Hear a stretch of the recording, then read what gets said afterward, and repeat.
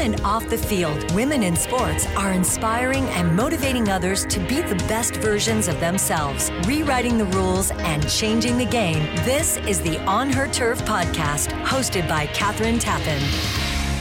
Welcome to the On Her Turf podcast. I'm Kathryn Tappen. Thank you so much for joining us this time.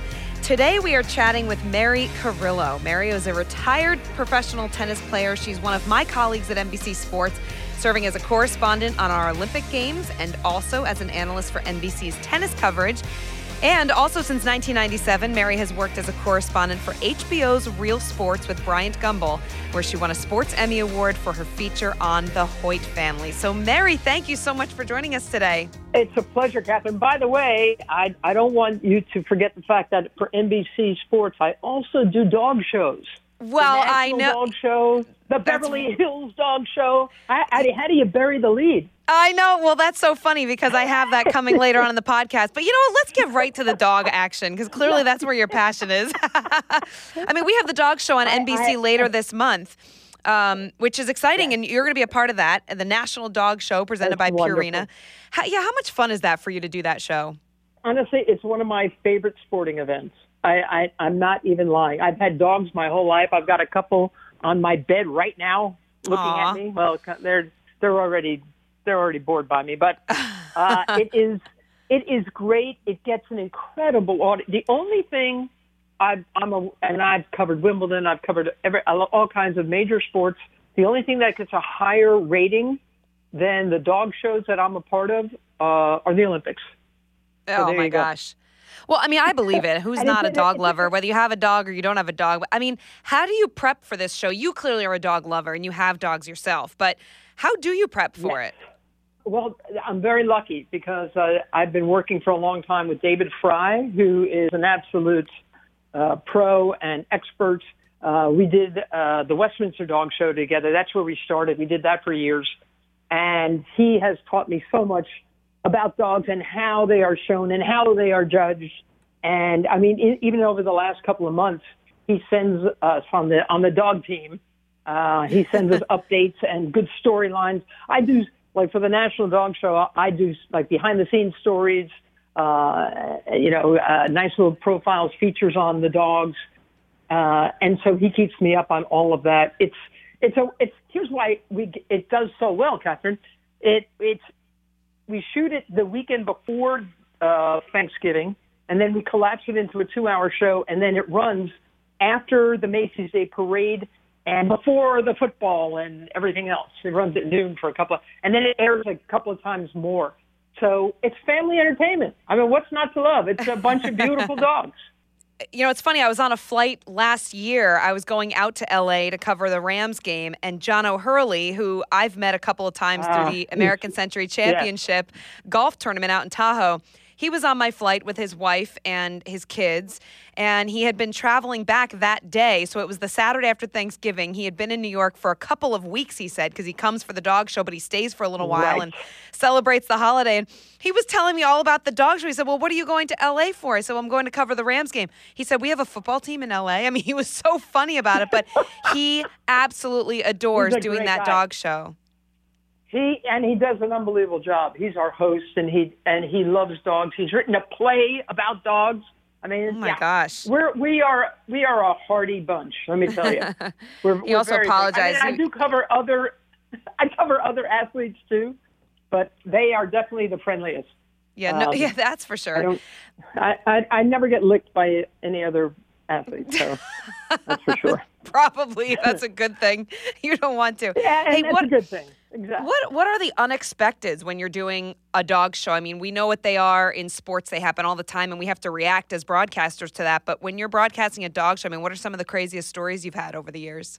Well, historically, there are 7 different groups. And historically, terriers win more than any other because they're such a fun breed. I mean, such a fun group of dogs. They're very animated, and it looks like they're always happy and excited and exuberant. And sometimes, like, you never know. Sometimes a dog has its day.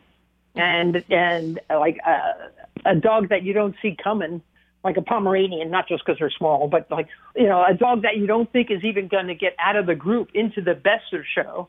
the top 7 from every group. Sometimes that happens, and it's so funny because I think they're all gorgeous. I just think they're all beautiful. I think everybody should win, but then there'll be an upset.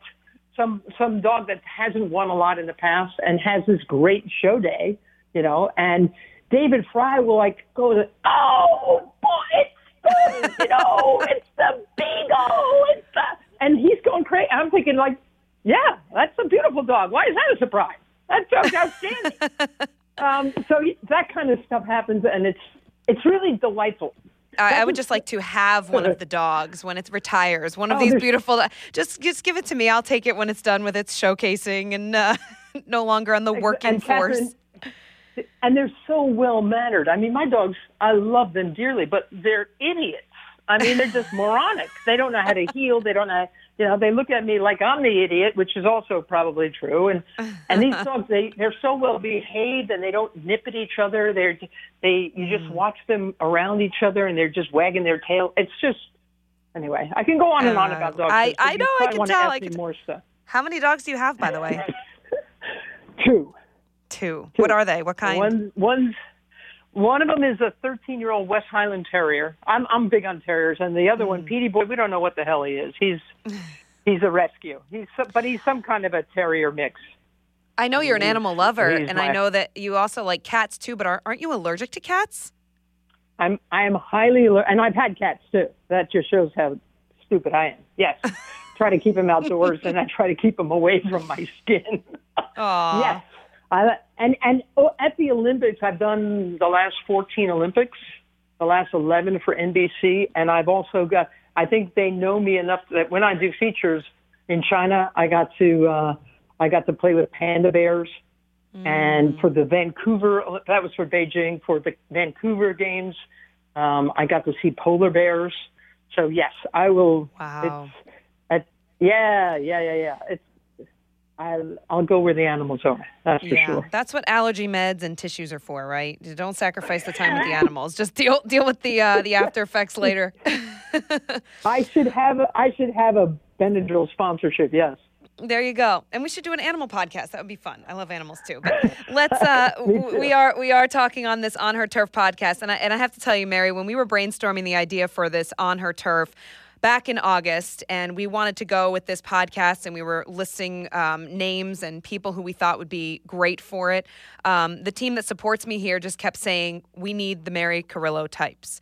And your name just kept coming up, and you have paved the way for so many of us in the industry, including myself. And this podcast, it really centers around female empowerment and the athlete in these females and how that translates to the rest of their life on and off the turf, quote unquote. When you hear those two words, female empowerment, what do you think of? I think of Billie Jean King. I think of the woman that has inspired me for almost my entire life. I'm lucky that I was drawn to a sport that she had been championing ahead of me. And, I always, over the years, we've gotten to be great friends. And she turned 75 in just a couple of weeks. We're going to have a nice 75th birthday party for her at the New York Historical Society because she's donating, all of her stuff or a lot of her stuff there. She has been a remarkable force of nature and inspiring and illuminating, and she continues to fight the good fight. And I'm just so lucky that I landed in her sport, and it's probably my favorite sport because of Billie Jean King, and because she's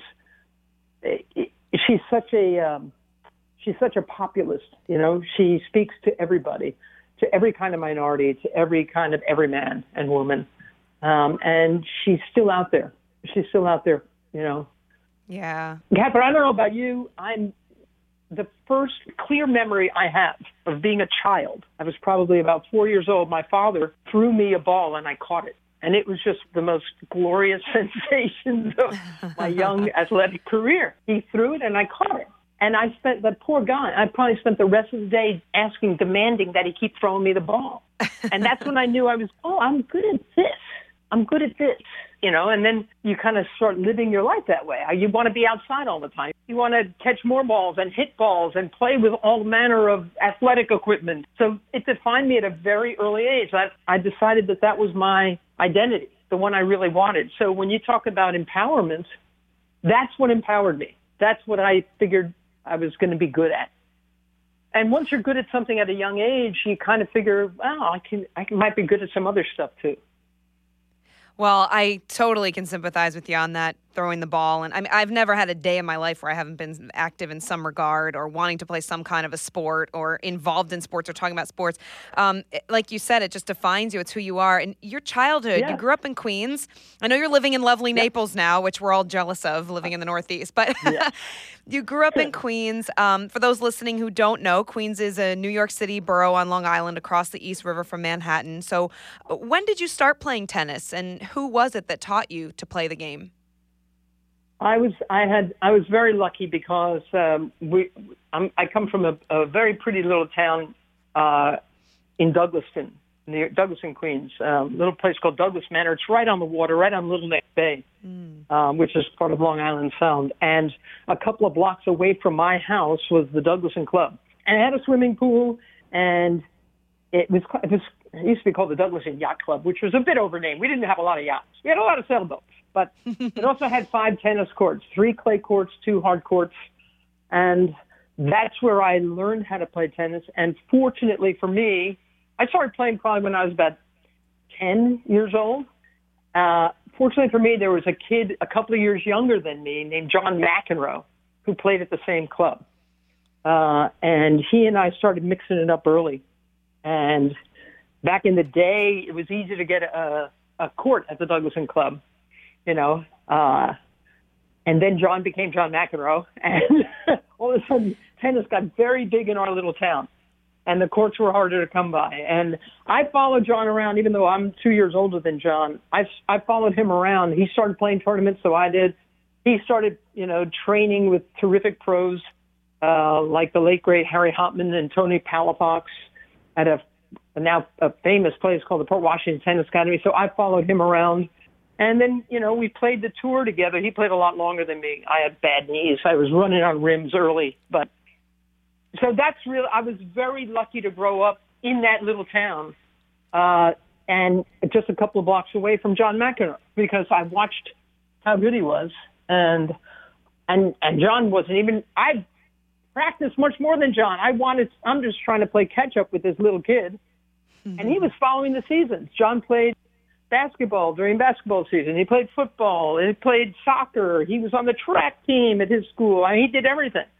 And I very quickly just devoted myself to tennis, just trying to catch up to him. So it was great having him around and seeing how good he was when he was only about 3 feet tall, and then he just kept getting taller and better. Yeah, it's almost like you guys were siblings, and you still are. I know you have a long-lasting friendship with John. You guys have won tournaments together, playing in mixed doubles. But, you've known him practically your whole life. What was his personality like then? Was he the same John that we know, that we watch on TV? Honestly, it's a good question. He was always supremely talented at every sport. We played hockey down at Memorial Field and football and, all kinds of sports. But John, his temper didn't flare as a kid because, frankly, he was so much better than everybody in just about everything he played it. Like in junior tournaments, there aren't linesmen. There's not a chair umpire. You call your own lines. And so John never got angry, really, until he was about 18 years old, playing Wimbledon for the first time in 1977. And until then, I never saw him. I can't remember him getting truly aggravated on a tennis court. So that part of him became sort of outsized. And but now these days, you're right. I call the French Open with John for NBC every year, and we've worked together at ESPN and USA Network and CBS as well, calling tennis. And he's an unbelievable guy to sit next to. He's very smart. He's very quick. He sees a match almost right away. He sees patterns that someone like me might not necessarily see. John might be calling a match from the guy who's on whose side, the winning shots are coming from, and I might be looking on the other side because I relate more to the guy losing. It's very. I'm lucky. I'm lucky to, honestly, you're lucky if you grow up in the same place at the same time with people like John. That's how I feel. Well, I think it's so cool, too, to look at where both of you are. You said earlier, and John McEnroe grew up and became John McEnroe. Well, you went on and became Mary Carrillo, which is no small feat either, Mary. And certainly it's amazing when you look at the two of you guys and where you both came from, this teeny little town, on the Long Island Sound. And you both, your careers were very similar in the sense of, the playing pro tennis, but then ultimately moving on to the TV side. So it's such an interesting story, and two unique personalities, you two. And it's, I bet the friendship, the stuff that you can't talk about on a podcast or on the air is way more important to you and special as well. It's nice. And, John's got a kid brother, Patrick McEnroe, that has followed in the same line. Patrick was a much better player than I was, too. And now I worked for years with Patrick as well at ESPN. Wow. So, yeah, it's odd that, three kids from a little town could end up, still playing together, seeing each other, continuing a friendship, 50 years on. Oh, it's special. Very special. So you played pro tennis for a little bit yourself, and you transitioned then, though, into television. So I want to know, what were some of the challenges you had when you were transitioning? Your identity was changing from a professional athlete to a broadcaster. What was that like for you, that period of time? Well, I mean, Catherine, and I'd love to hear your story sometime, too. For me, when I was first hired, it was strictly for women's tennis. Even though, men's tennis and women's tennis, same exact rules, same size tennis court, but for years, it was thought that, all right, women call women's tennis and men call men's tennis. So I was kind of stuck in that place for a while. And until finally, and I'm lucky. I mean, the people who have given me the most breaks in my career have been guys, because men seem always to have the power. I was very fortunate that the people I worked for at a certain point decided, well, yeah, she should call men's tennis too. Why not? And then at a certain point, it became, well, she can call other stuff too. Why don't we give her a shot? I'll tell you that. The thing that changed there, I was working at USA Network doing the U.S. Open coverage, and I was working with Al Troutwig. And I'm sure you know Al Troutwig. Of course, for many years. So Al and I were calling the first match of the night, and it was Chris Evert. I'll never forget. She won a match against a woman named Sharon Walsh, and I swear to God, like 39 minutes. And then the rest of the night was going to be men's tennis. So I was effectively done in a little over half an hour. Because now it was a guy calling the guys match. And I stayed in the booth because Yannick Noah, this terrific French player with a lot of Gallic flair, was playing next. And I wanted to sit there and watch him. It was a good seat, And I started passing Al Troutwig notes and about Noah and about Noah's opponent and about, and he would read them and then sort of just fold them up and move them to the side. And he wasn't using any of my material. And so I kept doing it, like an idiot. I must have given him 5 or 6 notes, and none of them got read. And now I'm thinking, the hell with it. The guy doesn't think I know men's tennis. All right. At the end of the night, he snatched up the notes that I had given him and said, follow me. And we went down to a guy named Gordon Beck. He was in charge of USA Tennis at the time. He put the notes on Gordon's desk and said, Mary handed me these during the match, and I refused to read them because they should be coming out of her mouth. Wow. And the next night, Catherine, I was doing men's tennis. Wow. That's amazing. And there were I know, it's a true story, too. And there was so much more men's tennis than women's tennis at the time. So all of a sudden, I wasn't just doing part-time TV work. It became a regular gig. And from there, I was able to just keep going. But again, it's, Al Troutwig gave me that break. Mm. Gordon Beck, my boss, he gave me the next break. I've been fortunate. Well, you have to have people along the way that support you and that believe in you, and certainly, those are the few people early on that you mentioned there that allowed you to have this great career and gave you the opportunity. I mean, those are some great stories, and that doesn't always happen. And Mary, one thing you said that really resonated early on in that conversation, you said men always have the power. Yes. And they do, and they continue to in many regards. But what do you think of this whole, we are seeing a changing of the tide in some regards and in certain industries more than others that we are experiencing right now, this Me Too movement. What do you think of all of this? It's, there's still a long way to go, but it certainly, it has changed. And over the years, I have grown, there have been times when I've gotten very frustrated with the fact that there was such an imbalance of power. And I would get frustrated, not just for myself, but if I thought the United States Tennis Association wasn't being fair to Billie Jean King about something, I'd complain to Billie about it. And I would say to her, how can you keep going? Don't you get frustrated? I'm frustrated for you. Can't. And she would just quietly say, you have to stay in the room. You have to be in that room. You can't quit. A couple of times when I've gotten really frustrated with something, she would say, you can't leave the room. You can't go outside the building and throw rocks at the windows. That's not how it works. She said, the more women we get in those rooms where decisions are being made, only then will we start having that kind of power. And I needed her all along the way to tell me things like that, to tell me that, you don't give up. You just, you just keep trying to make it better. So that was a good lesson. There have been many good lessons I've had from her. Yeah, and that must be some of the best advice that you've received over the years. I'm sure you've received a lot of good advice and given out a lot of good advice, I must add. I think I sound an awful lot like Billie Jean. I learned at her knee. There have been some terrific mentors in my life, but chief among them has been Billie. Again, that she's so indefatigable as she reaches her 75th birthday is really impressive. Really impressive. I just don't know how you can, again, she had these long fights with the United States Tennis Association for decades, and guess what? She hung in there and she hung tough, and now the USTA National Tennis Center, where the U.S. Open is played, is named after Billie Jean King. I mean, isn't that extraordinary? Yes. Yes. It's only because she was willing to hang in there, and to continue to make her points. And she's more often than not, she's on the side of the angels.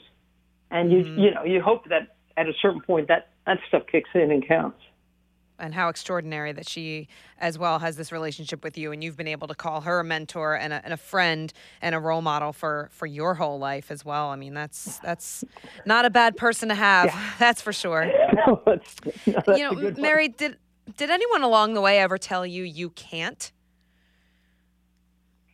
I'll tell you another delirious, ridiculous story of my pointy-headed career. There was a time when ESPN was using me. I worked on and off for ESPN for many years, and I loved Davis Cup. It's the great international competition, nation against nation, storied history, and ESPN wanted to use me for Davis Cup coverage, but I keep bringing up the United States Tennis Association.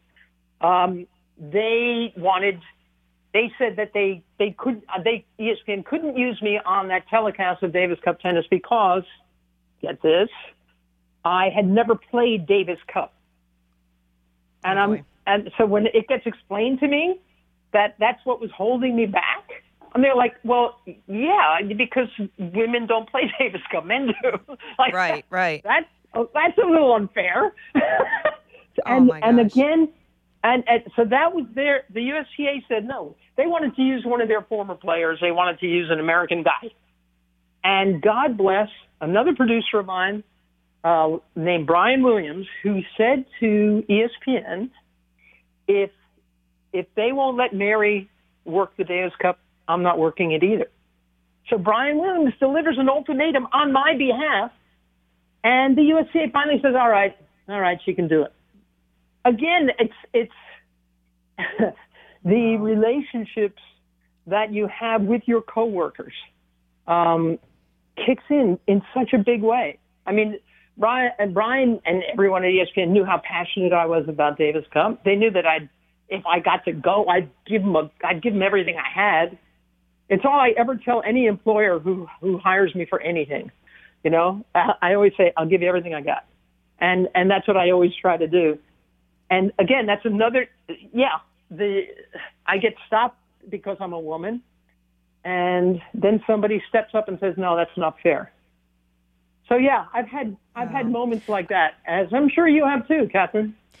Yes, I can certainly think of a handful of times, but I think, but you remember most the people that are there beside you and the ones that want to help get you to the next level. The Brian Williamses, the Al Troutwigs, the people that really support you, and it doesn't matter whether you're male, female, what color your skin is or what nationality you are. If you're good at what you do and you are confident in what you said, being a great teammate as well.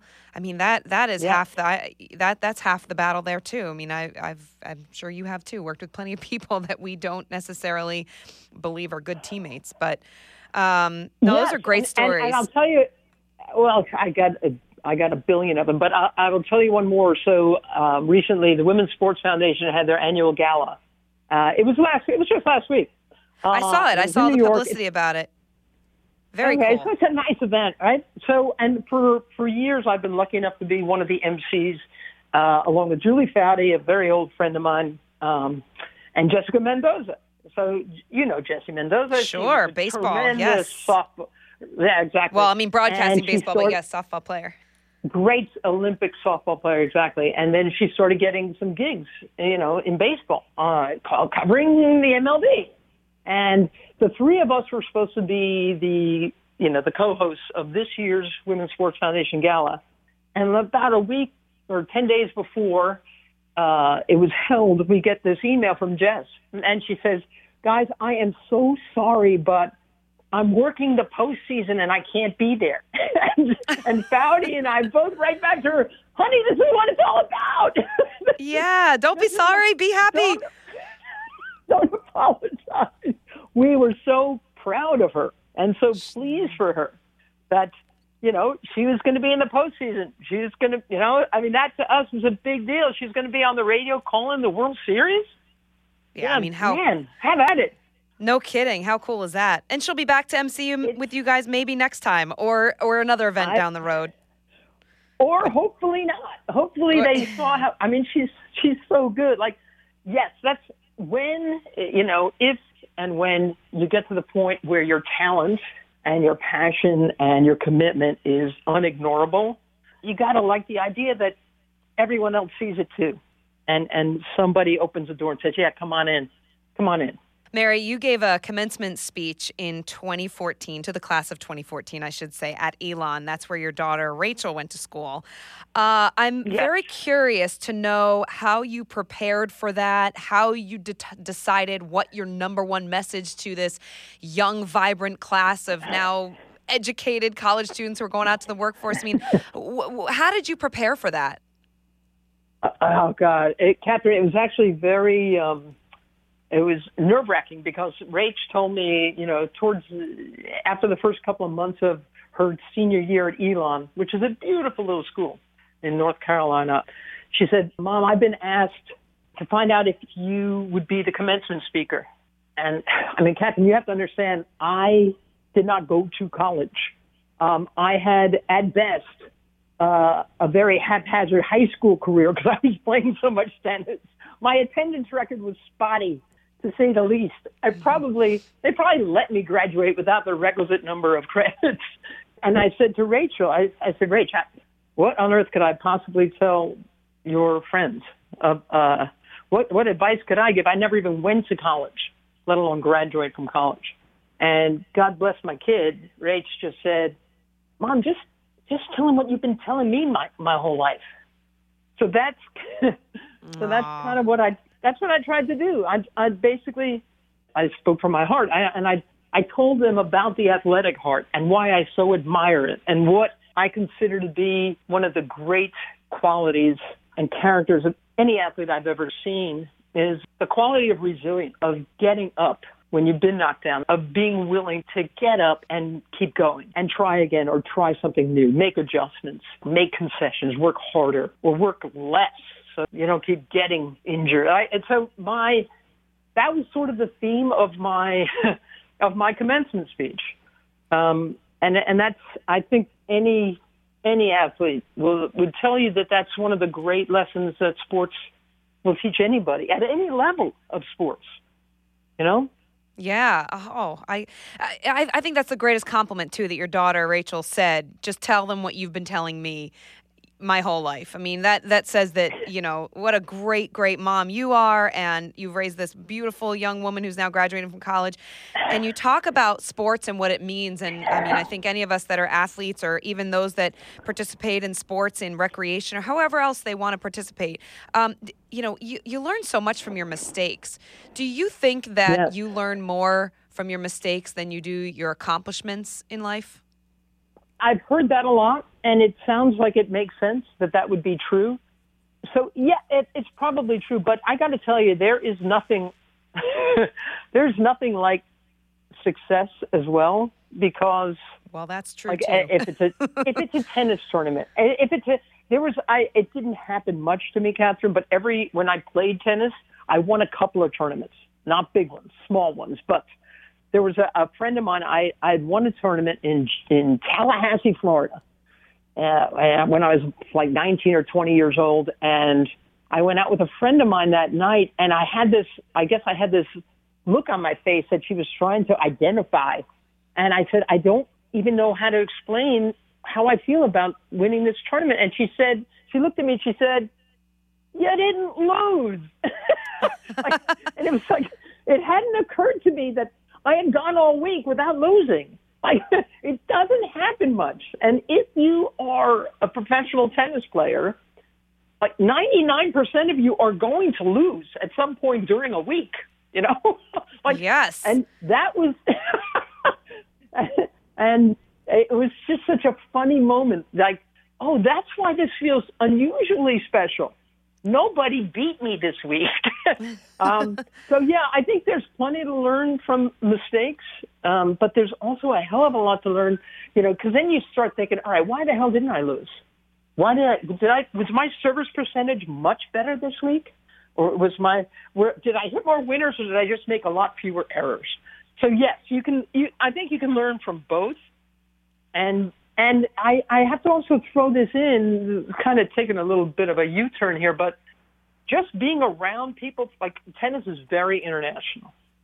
So being around so many different players from so many different countries, so many different cultures, such different work ethic, such, you know, when I played tennis, it's not like I was making a lot of money out there, but I never considered myself poor, you know. I just didn't have any money. But other players were really playing. You know, there were players that had to win so that their visa would get renewed for the next couple of weeks. If they lost early, their country's tennis federation would pull them back and say, "You're not good enough to be out there." So you come to understand all these different people and the different pressures they've imposed on them, or their parents have, or their coach has, or their government has. And you learn in a hurry how varied and complicated the planet is. And then if you're somebody like me, and this was another part of my commencement speech, I was urging all these young kids to, you know, a lot of people consider money to be the ultimate, the only real report card. I said, please see as much of the planet as you can. This is a remarkable planet. And this is another thing I said to Rachel. I've said to Rachel and her brother all their whole lives, like, I am absolutely convinced, and this is going to sound ridiculous, but I am absolutely convinced this is the greatest planet in the galaxy, like in the whole universe. I mean, what other planet has oceans and trees and Cocker Spaniels? Like, what other planet? And the doggies, yeah. Like, you have to see it, especially now because we've been such terrible caretakers of it and guardians of our own planet. Go out there and see it. One of my great joys in my job covering sports is that it has taken me around the world. And there's still plenty I need to still see, but that is just one of the great perks of this job. I 100% agree with you, Mary. I literally had this conversation with my mom this weekend just because I grew up so not wanting to travel anywhere. I was petrified of airplanes, and she said, "I can't believe of it. My two daughters, you're the world traveler." But you're right, it's our jobs, and how blessed are we to be able to see these beautiful parts of the world. And now every 2 years, we don't have to wait every 4 years for the Olympics. We can see it every 2 years, these great countries and travel on our own. So I think that's great advice. You're right. Go see other things and surround yourself with people of different cultures and foods of different cultures and learn about different people, because this world, it's special. And Catherine, just to underscore your point, one of the, tennis had already taken me to amazing cities, Paris and Rome and London and, all the great cities of the world where tennis is played. But then the Winter Olympics, all of a sudden I'm going to the Swiss Alps and the Italian, and like all of a sudden I'm seeing parts of the world where tennis never took me, and and I'm thinking, man, this is the greatest scam of all time. I continue to believe that it's the greatest scam of all time. Yes, we have to pinch ourselves, don't we? I know I've taken up so much of your time already, Mary, and I just have a few more fun little off-the-cuff questions that I like to ask. Go ahead. Yeah, some of my guests. So, all right, what is your guilty pleasure? Sitting around and not exercising and reading novels. The only time I know that I'm really relaxing is when I'm sitting around reading fiction. Oh, I love. Okay, so that's my next question. But I'm not that guilty about it. That's and that's not really. I mean, you're not telling me you eat chocolate bonbons all day long, and. All right. If I have to give you one guilty pleasure, it's Cheetos. Oh my gosh. Cheetos. Woman after my own on heart. the couch. How's that? Nice. So you're on the couch, you're eating your Cheetos, and you're reading a book. What is your favorite book? My favorite book. My favorite book is To Kill a Mockingbird. It's also my favorite movie. That one, that's front and center. Are you currently reading a book? I just finished Katie Tour's book called Unbelievable. She chronicles what it was like to follow around Donald Trump the year before he won the election. And then, Katie Tour, and I like her anyway. I like her on TV. And it's a fun book. It's called Unbelievable, and it's kind of horrifying, what she had to go through, the death threats she faced. Oh my gosh, I can imagine. Trump calling her out. By the end of the book, she's got her own security around her because it had grown so dangerous to be her on the road following Donald Trump. So I would recommend that book to anybody if you're interested at all in politics. Katie does a tremendous job on the air. Of course, a colleague of ours over on the NBC News division, but she does a great job. Yeah. That's the book. So moving to the one item besides your cell phone that you cannot leave home without. Besides my cell phone, I don't know if it's cheating if I say my backpack. My backpack has got everything I need. It's got my wallet. It's got electronics. It's got the magazines I'm reading. It's got the books. My backpack it can weigh up to, every now and then I weigh it at the airport. That's probably not a smart idea. It's really stupid. They're asking you if you'd like to check the bag instead of carry it on your back, right? Exactly. And every now and then I'll just plop it down there because I'll think to myself, Jesus, this thing is getting ridiculous. And it'll be like 37 pounds of backpack. Gosh. Like, what the hell? What am I? I need a Sherpa to carry just my backpack around. That's funny. Yeah, Us Weekly does a feature every week that says what's in your bag. So maybe they should come to you and open up that backpack and see the bag of tricks you have in there. Or maybe they shouldn't. They really should. I should probably clear it out and hose it down, actually, now that I think about it. What is the top item on your bucket list right now? The top item on my bucket list, I don't really have a bucket to speak of, but I am hoping that next year, usually I do features for the upcoming Olympics. So I hope to go to Japan next year. I hope that that's part of my bucket list, is to do features in Japan. Oh, I love that. We hope so too, because I like you. I think I am, but we will. I'm awaiting my assignment. I hope it is in Tokyo, and that's the plan as of now. So yeah, I'm excited for it. I mean, I've done 3 Olympics. I'm not quite up to your numbers yet, but I've done 3, and they've all been dreams come true for me. I mean, growing up a kid, the Olympics were the top creme de la creme. If there's one sporting event I could ever cover in my life, that would be it. And I've had the great opportunity to do 3. So, oh my gosh, super excited. But that's great. Well, I hope you get to go to Japan and do the features so that we can watch them, because your features are amazing. Everything you do is amazing. So, well, Mary, we said we needed the Mary Carillo types, and we got Mary Carillo. So I am super pumped. I could sit here and talk to you for hours, but I know I know you have a life to live. Call me back someday. I'd be happy I to will. come back on. I will. Well, thank you so much, Mary. This has been so much fun, and I hope to see you one of your trips to New York City as well. That would be great, Catherine. I'm around. A huge thank you to the Mary Carillo, who is a joy to talk to, one of my colleagues at NBC Sports. You can download the On Her Turf podcast on the Apple Podcasts and Stitcher. Let us know what you think. We want to hear from you, and we want you to chime in. You can also follow us on Instagram at On Her Turf. Have a great rest of your day, and be sure to join us next time for the On Her Turf podcast.